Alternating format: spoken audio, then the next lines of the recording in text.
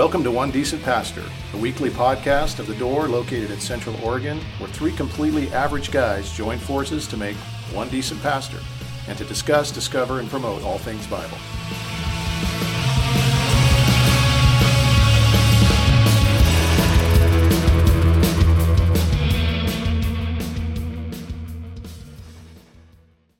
Hit the like button. And we're live.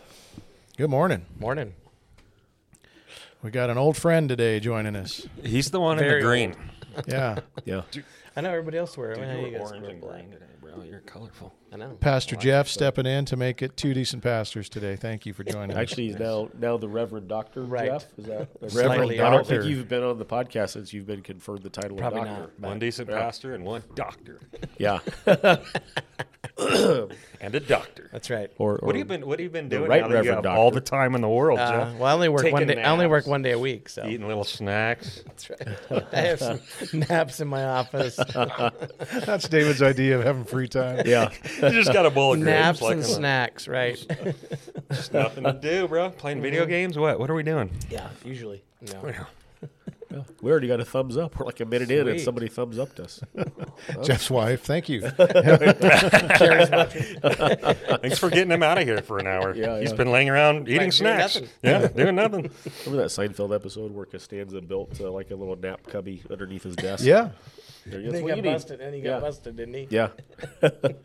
Yeah, he had an alarm clock Wasn't ticking he and somebody had, thought like, it was a eating out bomb. of there and stuff. Yeah. Yeah, somebody thought it was a bomb, but it was his alarm clock making noise. That was a good episode, actually. Yeah.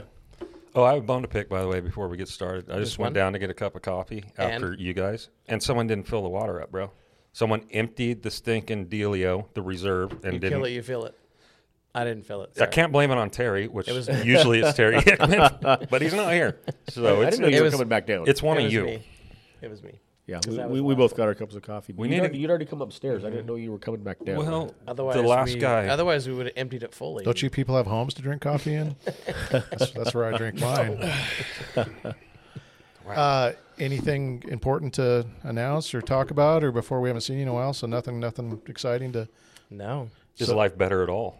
Are you It is. relieved at all? I got more Okay. brain space. Yeah, My daughter Hannah's graduating from college. that's awesome. That's Well, Friday. fantastic. Dude, it doesn't. It seems too soon. That went know. by Yeah. quick. it seems like it. Crazy. What's she gonna do?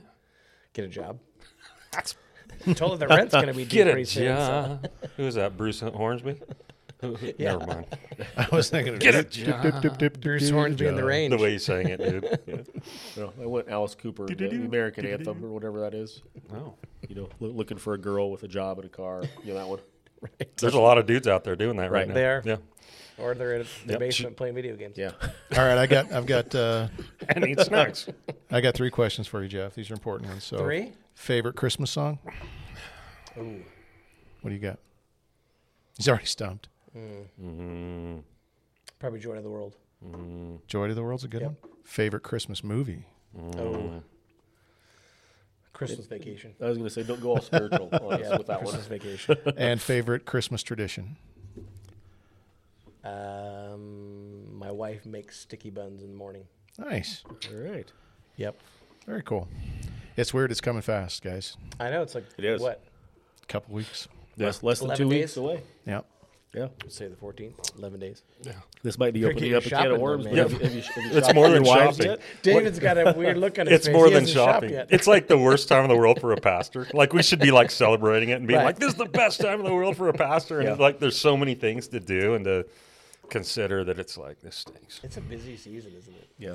It's a busy Did season. you get your wives their gifts yet? In the process. Yes. Dare I ask? So, Dave's not answering. well, no, I got a few, but so her birthday is the day after Christmas. Ah. So I have the burden of not only like Poor guy. it's all about me. joyful burden. Can you guys stop for a second? Right, sorry. I have to not only double up for her, but I have to make that second day like bigger, better Right. than the first day, or else she feels like not good. So every year it's just like, what am I going to do this year? How am I going to top, Last year. how am I going to top Jesus' birthday? Right? That's a tough one. Tall order, yeah. Yeah, it is. Well, good luck. Because you don't want to get the birthday cakes mixed up. No. Right. And then I doubled up on my sermons this year, so I'm like got my head there too. So course, you double up every week, so Do I? I can't complain. You with guys at the doing table. Christmas Eve Yeah, we'll do in the evening? I mean, We'll do morning and evening. Did same service. we're gonna send So everybody. like we did last We're year. gonna send everybody your way Okay. because Good. we're only doing morning. So Yeah, 10 and 4. 10-4. Good buddy. 10-4. Good Yeah. man. Yeah. Yeah. All right, we're diving in. Here we go, guys. You ready? do it. Wait. The big question for you guys to answer is first one is what is theology? Theo Theo means means God. The study Keep of going. God. Theology. Study The of God. study More of, right? specifically, I think it's the study of It's who God is and what He's done. God and logos. So it's God and word. What we say about God or what we believe about God yeah. is the There you Greek nature of it. But Good work. yeah, it's like the study of who He is, His character, His attributes. The way He works, how He relates to the world, and how He relates to us. all things God. Yeah. Yep. God talk is what one God guy calls talk. Here we go. it. Why is it important? I can't remember who it was. Somebody, might have been J.I. Packer, but somebody said what Somebody you think about God is the most important thing about you. Or do you have? Did I that jump Tozer? ahead? It's Tozer. Oh. What comes into our minds when we think about God is the most important thing about us. Yeah. Yeah. Calvin used to say the two most important things we can know is, about man and God. I mean, as far as human beings go, but yeah, God. Yeah. Did I butcher that? Yes, I did. Yeah. I don't think, Was it Luther? No, I think it was Calvin. I don't think either of them would want credit for that. The way you phrased that. Sorry, So, buddy. yeah, I'm just kidding. He's like, don't quote me anymore, dude. Don't even quote me. I mean, it's neat to think that God has gone out of His way to reveal Himself in a very specific way through His Word, and I wish more people took advantage of that, because it seems like the way most people come up with their theology is maybe not the way. Yeah, it's the It's feelings feelings. or what I think about God. Yeah, what we think He should be like, or how we imagine Him, or we are good at creating a God in our image and our likeness, and that we feel comfortable with, and not necessarily accepting what He's revealed to us through His Word, which is pretty important. Right. So what kind of a grade would you give most Christians, not in your churches specifically or our churches specifically, but like when it comes to theology? What kind of a scale are we talking about? Let's go A to F. D. D? I don't know. F just stands for failure. Failed? Yeah. That was fantastic. Yeah. I mean, Yeah. these are some stats I got out of a book. I think probably it say a was D. a D. Okay. Yeah, I'd be down in the D's. This too. was a Maybe book. D minus. Yeah. There's Maybe a book D out there minus. called "Everyone's a Theologian," I think is what it's called, and it's Jen Wilkin and J.T. English, I think, are the authors of it. But they had some stats in here that I'll just share with you. God learns and adapts to different circumstances. 48% of evangelicals agree with that. That God learns and adapts from different circumstances. That's sad. Yeah. That's an F. Yeah, that's F right there. Here's the I next missed one. the sovereignty part. Yeah, everyone is born innocent in the eyes of God. 65% of evangelicals agreed with that statement. Again, just like, wow, it blows your mind. Yeah. F again. Yeah. God accepts the worship of all religions, including Christianity, Judaism, and Islam. 56% of evangelicals agreed with that statement. And then the last one was Jesus was a great teacher, but He was not God. 43% of evangelicals agreed with that statement. Wow. Do they say in there at all, like, what did they have any older statistics? That particular one, it says, was up from 30% in 2020. Wow. So in a short period of time, it went from 30% to 43%. But those are pretty alarming. I mean, it just kind of lets you know that the state of theology in the church is not great. And I guess I'm not fully surprised by it, but it's a little shocking. It stinks. Because it is such an important thing. And I think most people think of theology as a bad word, or, that we don't want it to be about a religion. We want it to be about a relationship. You hear people say these kinds of things all the time. And I understand the sentiment there, but theology is pretty stinking important. Well, not only that, like the idea of like simplicity, which is true. I just had a conversation with someone when we walked in today, and we kind of got into a little bit into the theology thing, and he was talking about simplicity, and I was just simply saying, like, even the most simplistic understandings or concepts or beliefs that you have about God is called theology. So I think we see the word and we go, this is this really big, heady, intellectual, it's academic. Right? It's this academic level up here, but it's not. Like, theology is any conclusion or belief that you come to. on any level. So if that's about true, God. there's a sense in which everybody's a theologian. Everybody has a theology. To some degree. Or Yes. another, right? Well, Yes. everybody has a theology of God. Yep. Whether Everybody they believes something. Believe in something or not. There's still a theology. There's Right. a thought they have about him. Now, when I saw that book title, "We're All Theologians," I thought, I don't think most people are. And then it's like, then they make their case, and it's like, oh, yeah, Yeah. everybody believes something. No matter about what. it. Yep. Well, So- it's the ivory. It is it's such a. They think, oh, that's a big word. Or you hear people say, well, you're the theologian. Why don't you? It's like, well, actually, we all are. So let's. Yeah. Right. Well, the reason that this kind of got sparked is I saw this tweet this week, or whatever you call it now. I want to call it. I don't know what it's called. It's We'll X. go isn't with it? that. Or something. From a Fuller Theological Seminary professor named David Taylor. And basically every year when he teaches his theology class at Fuller, he tells his students 7 things about theology before they jump in. And we're going to go through each one of them, kind of maybe talk about what it means, and then whether you agree or disagree with it or why it's important type of thing. So, and some of the way he words things isn't ideal. Yeah, you're going to have to tell me what he means. He is to make it simplistic. he is what we think of when we think of an academic theologian. So the way he words it is like, we'll try to. He does a couple of these. He actually says it, and then he rephrases it in a way that makes it understandable. But the first one is this. He says, theology at its best is informed by the local church, the historic church, and the global church. All 3 must be at the table for theology to work well.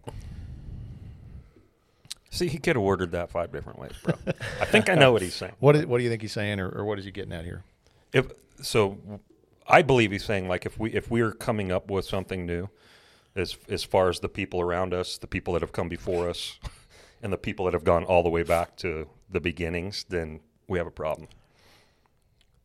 All right, tell me I'm wrong. I don't know that I would fully agree with that. Well, I think what he's saying is it's separate. It was that all existed before. I mean, the local church and the global church so I think there's a sense where I get what he's saying, and I would probably would say it more of that's where theology is lived out in the global, the local, and the. This is going to be fun. Yeah. We're all going to because we can't even decipher the dude's statements. We're all going to have different things to say. Okay, let me help us out, try to Brent. break it down. Where my mind went real quick, my mind went that like the local church, I think, is the primary place for most Christians that their theology is played out and lived out. Like if we're doing it right, Yeah. right, the local church is where the theology is on display, but it's not separated from the historical or the global. It's not new. Right. It's not separated. So we have to look back at the historical church, and we can learn things from history, both good and bad, right and wrong. And especially for us Westerners, us Americans, we have to remember like the church is bigger than us. Right? There's a whole world out there where local churches exist that are not Western. Yes. That have different traditions that still fit within. That's where I was going with it. Is that like in order for theology to work well, it needs to be informed by the local church for sure, but not just by the local church, because we also have to consider the global church, what's going on in the everywhere, and we have to think of the historic church, what's gone on traditionally in the church, and let all of those things help inform what we believe about God. Right. Not just your local church. And I think right now, even in America, the American church, we see this happening a lot to the detriment of the church. We're only thinking about us in the here and now, and that's what we're informing our whole theology on. And it's a lot bigger than that. I think we see a lot of missionaries that go, over there, wherever that is, and they just try to recreate an American church over there. Right. Right, without consideration, to the culture and just the global nature of the church, and it isn't always helpful. Yeah. Yeah, considering what the church is going through in other parts of the world and what they've gone through in history, and all of that informs our theology more than just what's happening in our local churches. So, all right, that's the first one. Jeff, do you agree with that? No. You don't still, even after we cleared it I up. think probably where I'm stuck is on the word informed and how he phrases that. Okay. Because I think theology I'll pull up my notes. it informs the local church. I don't think it's informed by it. And how he phrases it there is it sounds like, well, the local church, the global church. That's the way I took it. That's exactly what I was helping us develop our theology. I think the theology is developed before that. It informs the local church. That's maybe where I would probably say it a little bit different. That's where I thought he was going. Okay. Yeah. So. Well, all right, we're off to a good start. Oh, it's going to get better. The second one says this: theology, at its best, cultivates in us the virtues of reading books carefully, critically, and charitably. You don't have to love everything that you read in my class, but you do need to offer its authors the neighbor love that Jesus demands of us all. Now, this is obviously he's referring to books that they're reading in his class, but I would say just when we read things, I think we can apply it to that. So when we're reading different things about theology or things about God, are we reading them carefully, critically, and charitably? I guess is the Sure. And everything, I think, because I think we would all probably sit here and say we have favorite authors that we trust. Right. And sometimes we can sort of read those comfortably without even at times thinking, I don't know that I would agree with that, and here's why. But I think the theology has to inform the disagreement as well. Right. I think it helps us to be critical thinkers, and I think every Christian should be a critical thinker. Yeah. And I think our theology is what helps us to do that well. But at the same time, if we don't have a correct theology, then I think an honest pursuit of theology is what helps us do Yeah. it well, right? Sure. Like our theology sometimes is what keeps us from going farther, is because we're holding on to this thing and we're not allowing it to be challenged Right. or stretched. So I think That a makes sense. pursuit of theology is what allows us. Like we talked about this the other day. Like we live in a total cancel culture inside the church, like inside like categories of theology, where if this guy isn't in my category, he's canceled. I'm not even going to read him. I'm not going to listen seriously to anything he has to say. And that's kind of what I saw with this. Is like it will do us good to like we can learn from so many different avenues, but we don't afford it to ourselves sometimes because we heard a thing or this person was said to have done this thing or said this thing back here. Well, go see. I've been Go doing be this. critical, right. Yeah. and see if God has something there for you. I've been doing this right now with Doug Wilson because I have ideas about him from what I've heard.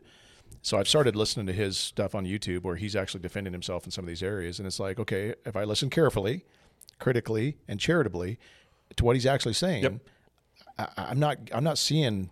Like people are accusing him now of coming up with a different idea of justification by faith, Right. And then he just comes out and says, "No, I'm not saying that at all. They're putting words in my mouth. They're not." That's exactly what we do, isn't it? And it's just funny because when I hear the pundits, or not the pundits, that's the wrong word, but the critics, you go, well, yeah, Doug Wilson's he's a fool, man. Let's not listen to him at all. But then when you listen to the words coming out of his mouth and what he's writing, I'm not so sure that's the case. Right. But we need to be better about that. We don't read things carefully. We don't listen carefully.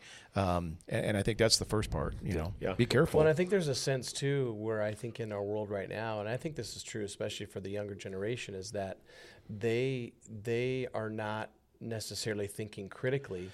Right. They are actually what's the word I'm looking for? They're skeptical of everything they read. It used to be that there was an acceptance of everything you read. Now it's almost swung the opposite direction, and I'm skeptical of everything I read. So that why wouldn't that then translate into the Bible? Right. So I'm skeptical of what I read in the Bible. Well, that can't really be true. That couldn't really have happened, And so I think that when you begin to be skeptical of where we find our theology, then that I think is the dangerous piece as well. Right. And how do we help? I mean, as pastors, how do we help our people to become critical thinkers? Yeah. Right. Yeah. Well, I think our biggest problem now is just our veritology. It's that we're not in pursuit of truth anymore. Like our young people, our culture, our society, they really don't care if something's true or not. They just care about whether they agree with something. Right. So it's not like they're even like their whole premise like is void of objectivity or critical thinking, right? Because truth isn't the goal. Right. It's emotion. It's your feelings. Yeah. Yeah, the feelings drive everything. And I think we can have a tendency to maybe be less critical and more charitable towards people that agree with us, and the opposite towards people that are outside of our camp. That we can be more critical, less charitable to people that don't think the way that we do. Yeah. And I know, I'm sure you guys would say this too, that I've benefited from reading people that I know that I disagree with in some ways. Yeah, dude, totally. To certain extents, like it's helpful. And I think Keller was just a master at how to engage people coming from different perspectives, and I think we would do well to learn from just his examples. Even as critics. Yeah, charity is the one thing that in this list that I think a lot of people don't get. A lot of theologians read carefully, they read critically. Yeah. But the charity's the missing part there. Right. And that's something that is very Christ-like and something that we should strive for as pastors and theologians. Yeah. So, yeah. And trying to see, I think, underneath where somebody's coming from. Like, okay, what's driving that perspective or that thought or, where they're... Yeah. But I don't know that we always take the time to think through it. Or For sure. Right. Yeah. Okay, the next one, this one was a little bit weird. So hopefully you guys track with You mean it. the first two weren't? This one's weirder, I think. Okay, this is Theology at its best. Reckon seriously with the possibility and mystery of God talk. But our God talk is not something to be mastered. It is instead, most fundamentally, a triune mystery to be entered into personally and relationally. So, yes, God is good. Are we talking about? Are we talking about sharpening? Are we talking about conversations surrounding our theology, concerning our theology? I sort of wonder, just as I read that, it seems to me what he's saying is that a couple things. One is it seems like, I don't know if this is the right word, but our theology maybe has to be a little bit fluid in the sense that we do know what we believe about God as best we can understand, but we're also, not only are we willing to learn more, but we're also willing at times to be challenged by, maybe a different perspective or a different, somebody thinks differently about that, or that's not necessarily something we agree with, but man, somebody can show us from the scriptures that, hey, this is what we see here. Then we gotta wrestle with that. See, I think I'm way off. So that's how I kind of think about what he's saying. Is I don't think it's something like it's mastered to the sense like I'm an expert in this. Well, he uses the words triune mystery. So when we're talking about God, we're dealing with a triune mystery that we can never wrap our heads around. So we're and when we try to master this idea of we're going to figure God out, we're going to answer all these questions, we're going to figure them out. I was thinking about us and what we do in the shed, which kind of started this whole thing where we sit around and we have conversations about our favorite thing, right, which is God and the things of God. And it's not because we think we have it all figured out, but because we're so intrigued and we're so excited about this subject that we want to run our fingers further through, right, and contemplate further those things which have us captivated. I think it's both of those things. Okay. I think it's we want to plumb the depths. We want to just personally and relationally, we want this to always be. The difference is when we start talking about these things, it can very quickly go from theology, even though we're still talking about the things of God, to philosophy. Because now we're philosophers. Sure. We're trying to understand things that are mysterious and that we can't necessarily wrap our heads around. Well, theology has to be practical. It's just like, where does the rubber meet the road? How does it go to the streets? I can talk about these things that I know to be true about God, but then the question comes, so what? Why does that matter at all? And then I think that's how that application comes out. Is like, well, this is how I think that matters. I think it's sort of like when Paul said, "He must increase, I must decrease." When we know more about who God is and what He's doing in our world, it causes us to recognize not only how small we are, but it causes God just to be big in our lives. Yeah.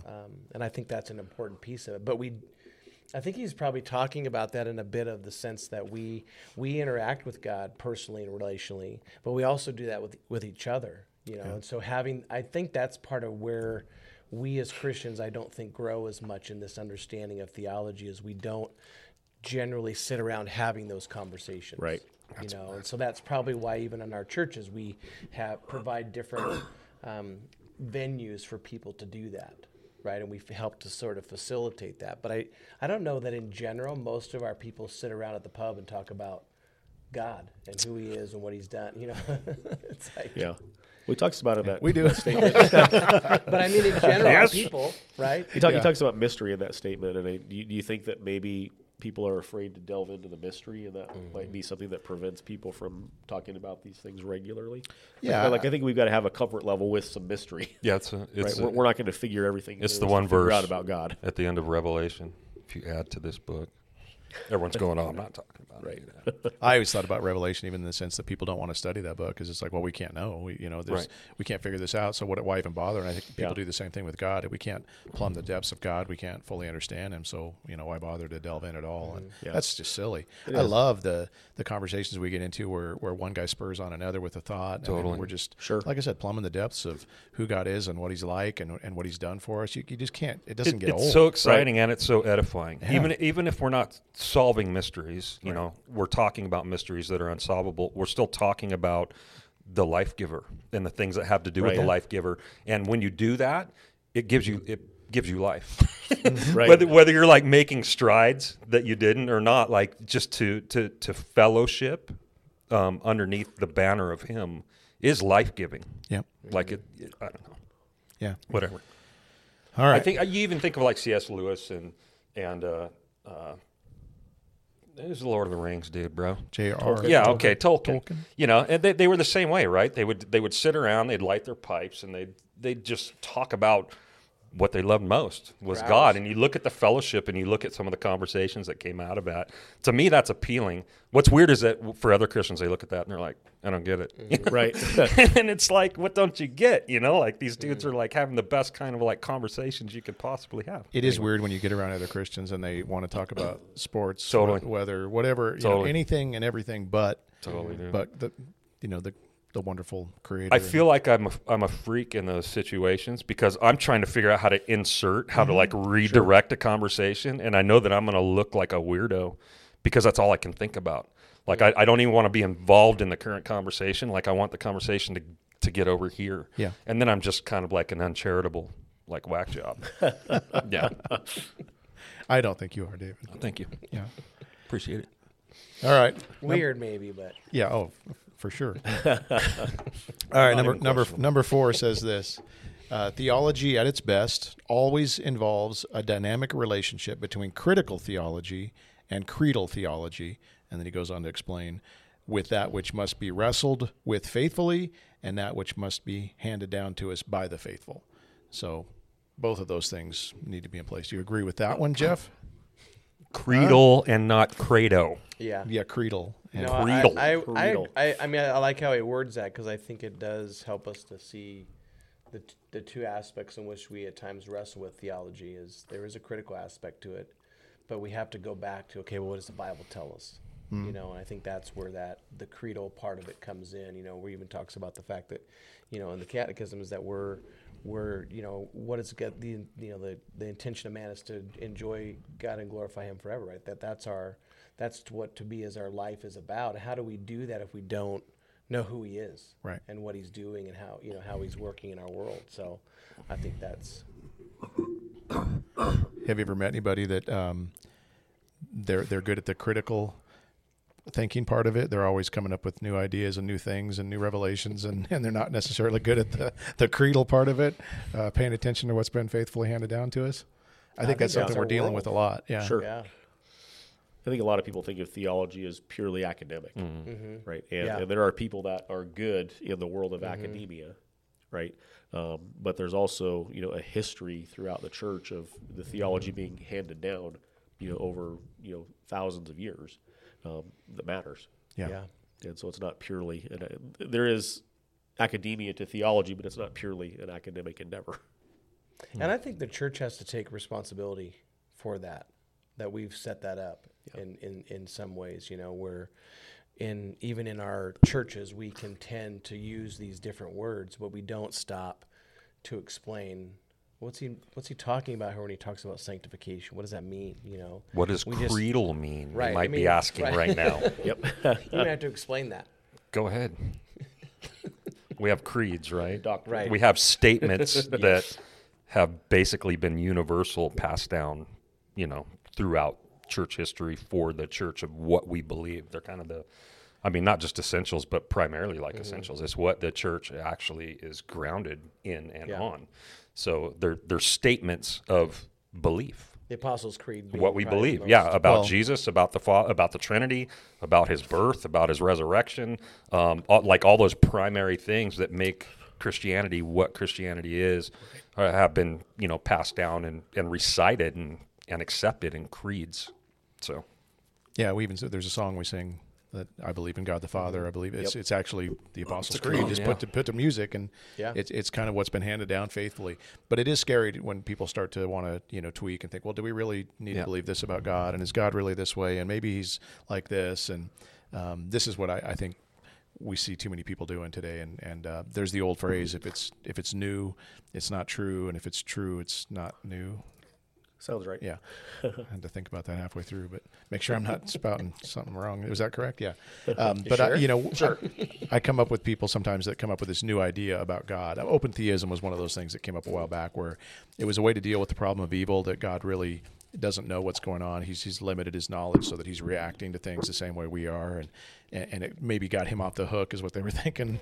But it's like, well, you've created a bigger problem, and that's again not what's been handed down to us. Mm-hmm. You've changed, who God is and what he's capable of, mm-hmm. and what he's like, and I can't help but think that God doesn't like when we do that kind of stuff. Is Molinism new? Moly. I don't know how new it is. I think it's been around for a while, but that's like God. It's probably had different names over the. God knows every possible scenario. Like he's I think a Minority Report. Like he's pictured all these different scenarios on a board, and now he's reacting to the best case scenario. Yeah. And it's a way to get. It's a way to do away with things like that. Are probably more philosophical than they are actually like right. setting out to change orthodoxy. So, yeah. Okay. But, all right. Mole. What are you doing, dude? What does that even mean, bro? It's John Candy. Never mind. Uncle Buck? No. I think also Austin Powers. Yeah. Both of them. The Mole was Austin Powers. Uncle Buck was first, I think. Okay. Uncle Buck. That's pulling from the archives. There's some theology in there, I'm sure. Yeah, that's where we get most of our good stuff. Number 5, theology at its best invites a student on a journey from first naivety, skepticism, second naivety. So from a childlike faith to a critical faith to a mature childlike faith. I liked this progression. I thought it was kind of funny. But what's he saying? Agree, disagree? Well, I mean, I think we know there is a sense where all of us at some point in our lives, even if we grew up in the church or whatever the case might be, I think we come at our understanding of God from a really naive perspective. And then, the goal is that over the course of time, even if it's sometimes 3 steps forward and 2 steps back, there's still a progression that's occurring, that we're growing in our knowledge and understanding of God. When it talks about in the scriptures that we grow in the grace and the knowledge of Jesus, I think there is that sense where we continue to do that. But I also think because he uses that mature childlike faith, and where Jesus said, unless you come with the faith of a child, mm-hmm. where I think sometimes we can make theology that academic part of it, where we understand as much as we can, but we don't accept some of those things in a childlike way. Well, and take faith out of the equation. Right. Like we got it all nailed down. We don't even need faith anymore. Then it just is here, Yeah. Agreed. Yep. That's it. Well, yeah.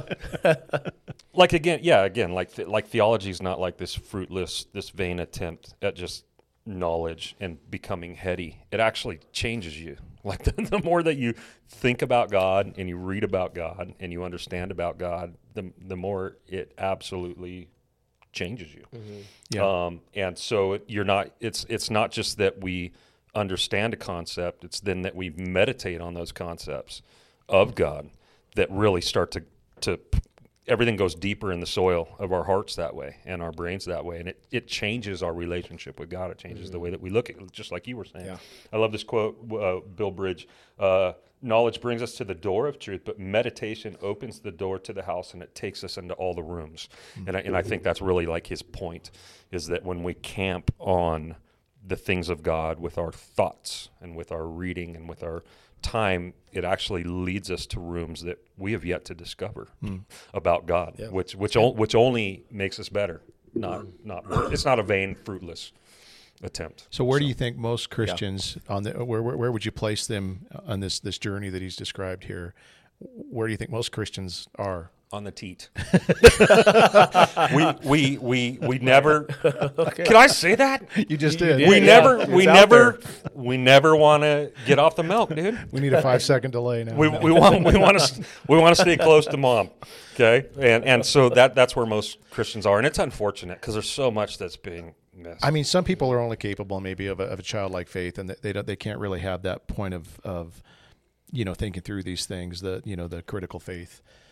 Where they're questioning things, but unless you get to that point where you kind of know why you believe what you believe, sure, which is really the study of apologetics. We're trying to understand these things and being able to defend the faith and being able to have an answer when somebody comes and asks you a question about these things, it's just like you need to find a way to move through that progression to get to that last part, because we do need to be critical in the way we think about these things.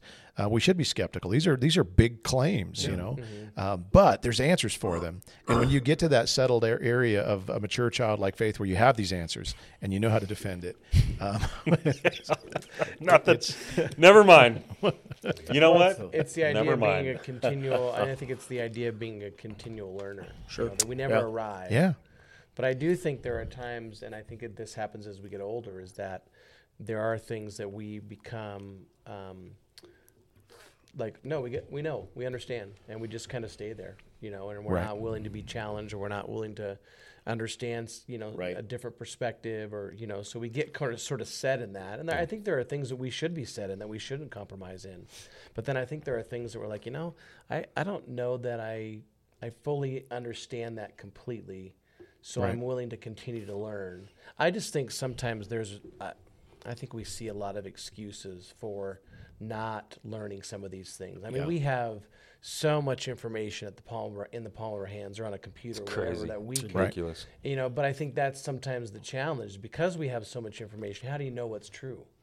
You know, and who's willing to discipline themselves enough to actually sit down and pursue those? And I think that's maybe where we as churches and pastors come in, is to help people to say, hey, if you want to know more about that, I mean, obviously go to the Bible, but here's a really solid biblical-based book that can help you really dig deeper into that really unpacks. Yeah, and in regards to this, there's some really good books. There's the Evidence That Demands a Verdict, apologetics book. There's the What Skeptics Believe, Norm Geisler, as well as I Don't Have Enough Faith to Be an Atheist.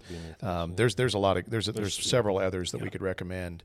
But just go through these basic questions and help. But then there needs to be the growth, like the gaining of knowledge coupled with humility. Yeah. Right? Because so many times I know in my life, when I look back at my Christian life, when I was maturing in knowledge, like I should have been caged, man. Like that's the other side of it. Is sometimes as we grow and we progress and we walk into new rooms in the house, like we really feel like we know something now, and so we need to keep our attitude in check. And the way that we grow, the way that we accumulate the greatest things we can know about God should produce humility, not like, Absolutely.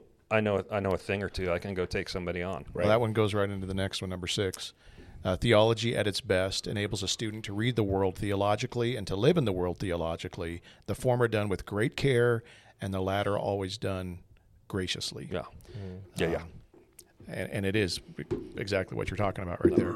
The way we live in the world, the way we relate to our worldview, what we think about God, what we think about man, all of this stuff we have to. So we don't become separatists and we don't become self-righteous, which actually, if you think about it, goes hand in hand with a proper growing knowledge of God. The more that you look at God, the more that you see the heart of God towards a people who have no business enjoying the heart of God for them. And so we start to change in the way that we approach the world around us and look at people who don't know what we do, right?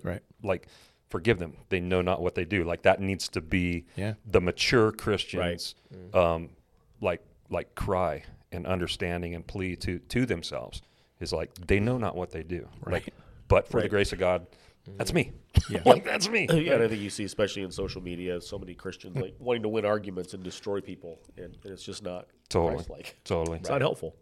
Yeah, learning to live graciously among the people that we disagree with and don't see eye to eye with is what Christ did, and what we're called to do, and it's definitely something that you don't see enough of these days. And I know back in Jesus' day, I don't think you'd ever see a headline that says, Jesus owns the libs or anything like that. It's just not his way. No. Yet we try to make it our way. All right, the last one is I like where he lands with all of this, because theology, like you were saying, Jeff, it's weighty and stuff, but it needs to work itself out in some way in the way we live. And so it says theology at its best results in an increased love of God, a love of Christ's body, a love of one's neighbors, and a joyful and irrepressible sense of wonder about this world that God so loves. That's kind of where I was just going, I think. Yeah. Yeah, you think about 1 Corinthians 13, right, where he talks about all these different things, but if you don't have love, and I think we at times forget that, because we can know all those things, like you were saying, we can have a lot of knowledge, but if we don't come at people or have conversations with people out of genuine love for God and for them, then we are. I mean, we just become those clanging cymbals, and it's like, who's going to listen to you? I mean, I'm not going to listen to you because I don't like the way that you're coming at me, you know. And you can win an argument online, but you've lost the war on loving people, you know. And I think that's where some of our those that have gone before us in different ways have. I mean, I used to watch those debates of people having conversations. Man, there was just no love in that. You know, they were just coming at each other. And I think especially when we're having discussions with those who are lost, it has to be based in love. You know, otherwise, so what if you won the argument? They don't really care. You know, and I just think we sometimes forget that. Yeah, I think there's a lot of people that think that the goal of theology is to put as much information in your brain as you possibly can, and just continue to mass knowledge, just puffed up head, you know. Right.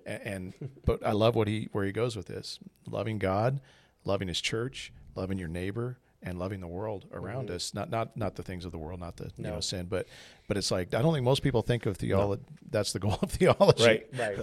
Well, get more theology equals basically getting more of God, which equals having more of the things that God has towards others. So it's really not a cold, dead exercise, you know. No, the progression that is people think it's set. It's life-giving. Yeah.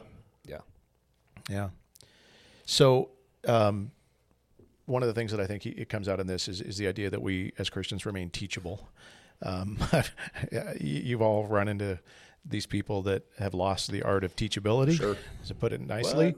And it's frustrating to be around somebody that is not teachable. Yeah. So one of the things we got to always be is teachable. What else? What are some other things that Christians should be when it comes to these things? I think we have to be continual learners. I just think I mean, hungry. Yeah. That hunger and thirst for righteousness. You know, I was thinking about, you know, we've been going through the series and the Christmas story, and one of them, you know, is you think about Simeon. You know, he's just an older man he's just waiting for the Lord. You know, he's continually watching, he's continually waiting, he's living righteously, he's living a devoted life, he's being obedient, but he's continually waiting for the Messiah. You know, and we don't know how old he was, but we know he was an older man. You know, that just came regularly doing that. And I think that's an example to us of how we just continue to live faithful, obedient, devoted lives, you know, as we wait for Christ's return. But I think especially as we study the things of God, because it ought to produce humility in us. I think it also, agreed. if we understand it correctly, ought to produce love.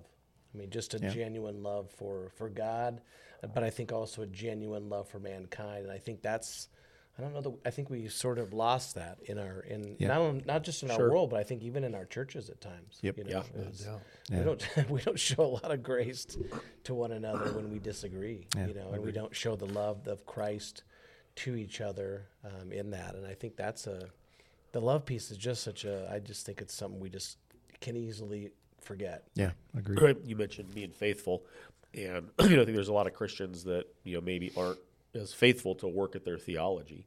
I think there's just a reliance upon the church or the pastors to provide that solely, which sure we do that, but I would encourage anybody that calls himself a follower of Christ to be faithful at working at learning more about God outside of just Sunday mornings, right? Study to show yourself approved, right? Yeah. A workman who need not be ashamed. That's a good rightly Divided divided. the word of the truth. That's a good point that you made, because like we have, I think fathers think the same way. Like, the Sunday school class is going to take care of this, and then the pulpit's going to take care of this. And it's like, you're the priest of your home. Like, right? Yeah, that's a good point. If God has blessed you with a child, you automatically are responsible for like good habits in theology. You're the and chief theologian in that department. You should be the chief theologian for the sake of your kids. Yeah, that's a good point. That's good. We've lost that, haven't we? It's gone. It's long gone. Yeah. When you think of those who have influenced you the most and you've benefited from the most, apart from, present company excluded. Just kidding. I got no other answers than that.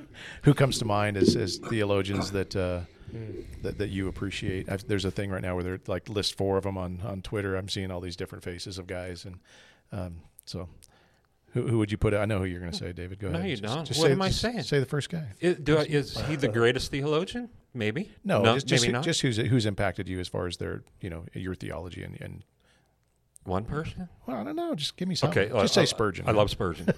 Spurgeon. His is more of a proclamation. Like his theology is obviously good. Like what he's proclaiming is good. So that would be his theology. But yeah, his maybe in a different way. I love Calvin and his theology. More modern day. I'm a Piper guy, man. I love Piper and his theology. Again, is he perfect? Do I completely agree with him on everything? No. But like I've learned so much from the love that guy has for learning about God. Yep. And it's like been contagious, man. It's just rubbed off on me. I agree. Dude, it's amazing. Yeah. There's 3. What do you got, Jeff? Yeah. 3. You don't have to do old 3. and then kind of old and then You can just do one. It doesn't matter. Just There, what you got. there are some guys that you listen to and you think, oh, that guy's a really dynamic speaker or has stage presence or whatever, and can name a dozen guys that you would think about. But Piper is a guy for me that like when I listen to him, I don't think like Piper's awesome. I think God's awesome. Exactly. And he just has this way. Like I endeavor to do that. Like he does. And so he's probably been for me the single most influential theologian. I'm also a Spurgeon guy. I mean, I think we all are Spurgeon guys. But I also think about just people in my life that I've known over the years who at different times and seasons have had impacts on me that I wouldn't necessarily call them theologians, in the proper sense of the word, but just people that But people like God. to sit around and talk about God. Right, people that have loved God, that have been a part of my life. From the time I was a kid, I could look back and say, "Well, this guy had an influence," and this like names that nobody's ever going to know. They're not going to be famous. That's why They're I not gonna love write books. Right? We're not supposed to talk about that. That's why I love this so much and what we have. Like every week, there's a point like every week where we sit around and we just talk about God. And it's not because we're trying to, it just happens. Right. And like I think sometimes like if I didn't have that in my life, like how much worse off I would be. Yeah, absolutely. Yeah. Yeah. Amen. Just say Jesus because that's spiritual. Oh, Jesus is mine. I think I mean Wayne Grudem's one that I've read, for systematic theology, and I think there's that's been helpful over the years just in learning that.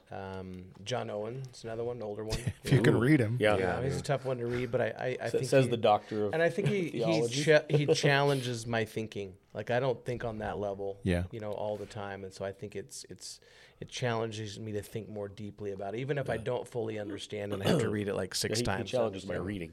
Yeah, for sure. Reading this guy was like reading J.C. John Ryle, Owen. I think it is. I mean, J.C. Ryle. another. Yeah. I mean, he's just written. I just got a book of his called Holiness, and just going to start reading it. And because I think one of the things that's easy for us is that, at least for me, I want to be more disciplined in reading things that are going to challenge me theologically, as far as just my understanding of these. Maybe sort of these bigger truths that are not always easy to wrap our minds around. Right. I mean, the other one is I appreciate Todd Miles from Western Yeah. Seminary. I mean, You I can think throw Todd. Sure. Todd's name out there. He's a total nerd. I mean, he's intelligent, but he was like a nuclear scientist before, but Humble. But he can just bring it down to like, okay, this is how we best understand that. And Todd's around. He's one of the few guys that I've seen that can actually. He can think on that level and talk on that level, but he often brings is it just down to the street. bring it down to the street level. Say, okay, he puts it on the sort of the low hanging fruit, so we can understand. We've been it. wanting to get him on here. Like we feel like maybe like he would be good enough to have on here now. Yeah. Yeah. So next time he comes over, Now that our podcast is so well known that maybe Todd would come on. Right. it's the big leagues, baby. Yeah. Right. That's good. He's on. They have the podcast they do, the food trucks. I haven't seen it in a while. Yeah. But It cut for a long time, and then they've added a couple. Okay. more Recently. Yeah. Anyway, it's a good one. Yeah, it's a good name to throw out there. Yeah, there's lots of other guys that come to mind. Sproul, John Stott. Sure. There's just Keller for me is always going to be one of these guys that I don't know, something about the way he words things and the way he comes at things that I really appreciate. Carson's another one. D.A. Carson's another one that I've really loved. But it's just cool to think of all the gifts and the accessibility we have to so much good information. It's ridiculous. We have really no excuse as Christians to not plumb the depths. It's almost overwhelming. Like get into it. It's almost like we're too inundated sometimes. With all the information we have available to us. There's so much. There's so much. It's like how quickly can you Google something and and if you don't know exactly what you should be looking for, I think it's easy to be deceived. Yeah, we put out a list, and we Sure. update it from time to time of recommended resources and recommended reading. Yeah. And it's a good thing to have for people that want to, some trusted sources at least. Yeah. Did we do a podcast episode where we put some of that out there as well? Yeah, We did a resource dump. Yeah. We're like, who do we Quite a read? while back, What do you we can listen find it. to? What do we recommend? Yeah. Like all that stuff. Yeah. I think a real basic theology and helping us to see some of the heresies that are out there is Todd's book, Superheroes Can't Save Us, where he just kind of compares all that to the Sure. superheroes and how That's a great book that's on the street level. Yeah. Simple. Yeah. Yeah, and we have copies of that. So if you're out there listening and you're feeling inspired to maybe dig in more, I know we've got like the equipping classes starting up again on Monday nights in January. You guys probably have different. I know you have a Sunday school class that meets. It's kind of an equipping Yeah, we're class. doing evidence that demands verdict. There's lots of things we want to offer, and then there's books available. There's and we would even just count it a privilege to sit down with people and just talk about these things because we really don't get tired of talking about them. So No. We don't. let us know. Any last words, parting comments? I just think it's important for people not to make excuses about just digging into theology. There's just so many good resources I think that are available, and I just think there's no stupid question. And I think that's sometimes where people get caught up as well. I should know that. I mean, it depends on what it is, but I think it's as far as theology goes, it just ask the question so that you can find the answer. And you got all kinds of people around you in your church that are willing to do that, and I think if somebody's listening that doesn't go to church, I think they need to find a church and a good church that preaches the Bible. And There is a discipline component, but I also hate to say the obvious. I don't want to sound like the jerk at the table, but like where your treasure is, there your heart. Like a lot of people don't crawl into theology and don't grow in their theology because their interest isn't there. It's not a primary interest even for some Christians. And so I would even pray that God would make it one for you, like that he would become a primary interest. Like it's just so much better. What you're going to get back from spending time there is so much better than whatever else it is you've been spending all your time in. I guarantee the payback isn't even on the same level. So I would pray for a desire, a love to want to know him more. We don't think of this as worship, but it absolutely is worship. It causes you to worship. sure. It is. It ought to. It's a form of worship when we study our God and get to know Him better. Yes. Well, there's a saying that I read once that about the idea that theology, good theology leads us to doxology. I mean, it leads us to worship God for who He is and what He's done. I mean, it's just and I think what happens is when people begin to pursue Him, those other things, they just become less. They fade. Yeah, and they're not that important anymore. No, once you taste of Him, you're like, what was I doing? Right. Right. What was I doing? The things of earth grow strangely dim in the light of His glory and grace. Sing it. You should write that down. That's a good, right That there. should be a song. Be a or good something, song, shouldn't it? Larry. Yeah. All right, why don't you guys pray us out of here? I'll pray. Lord, thanks for this day. Thank you for the privilege that we have to know you and to love you and to serve you. We're grateful for that, and we just ask that you would continue to help us to grow and mature in our faith, in our knowledge of you and who you are, and that it would lead us to live just lifestyles of worship, God, of who you are and what you've done and what you call us to do and how you call us to live, Lord. So thank you for the time today. And Lord, for those that are listening, we pray that you would give them just a greater love for you, a desire to study you and who you are and what you've done in our world and our doing. And just thank you for just your goodness and grace. Thank you for the Bible that we have that we can go to and find these answers for who you are. And we're grateful for it as well and the reliability of it. And so we just commit our day to you. Thank you for it in your name. Amen. Amen. Thanks for joining us, Jeff. Yeah, thanks for having me. Yeah, always good. See everybody next time.